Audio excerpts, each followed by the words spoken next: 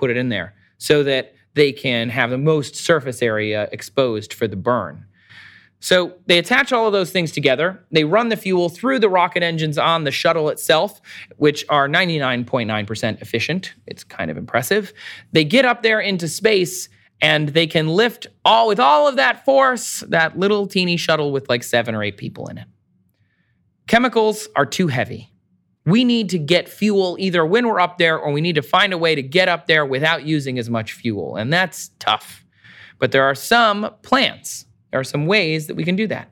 A lot of times now when we get into space, we're using solar panels when we're up there because the sun is ever present and constantly shooting energy at us. So we can capture it and use it for electricity for satellites and things. We do that all the time. The Voyager missions used tiny nuclear reactors to generate electricity, and that will last for decades and decades, although it will run out eventually.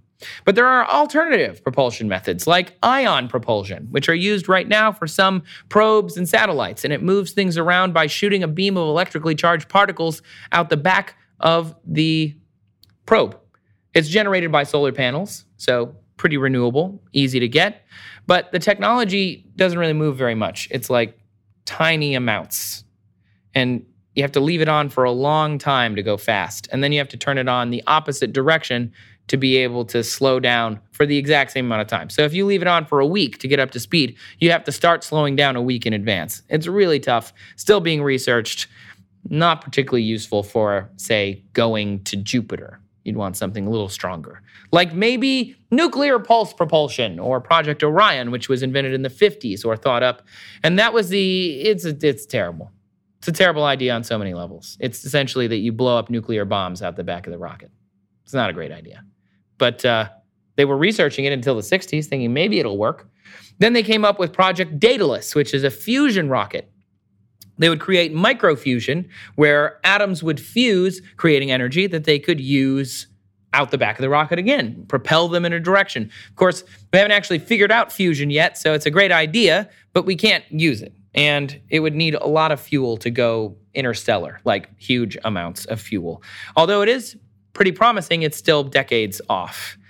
On top of that, for the original Project Daedalus, which they came up with in like the late 50s, I think, early 60s, you'd actually have to go to Jupiter first and get some isotopes from Jupiter that would make it all work. So that doesn't really go. There's also a spin-off, the Bussard Interstellar Ramjet, which would fly through space sucking up protons, because space may be a vacuum, but there's still stuff out there, and then, somehow fuse those protons.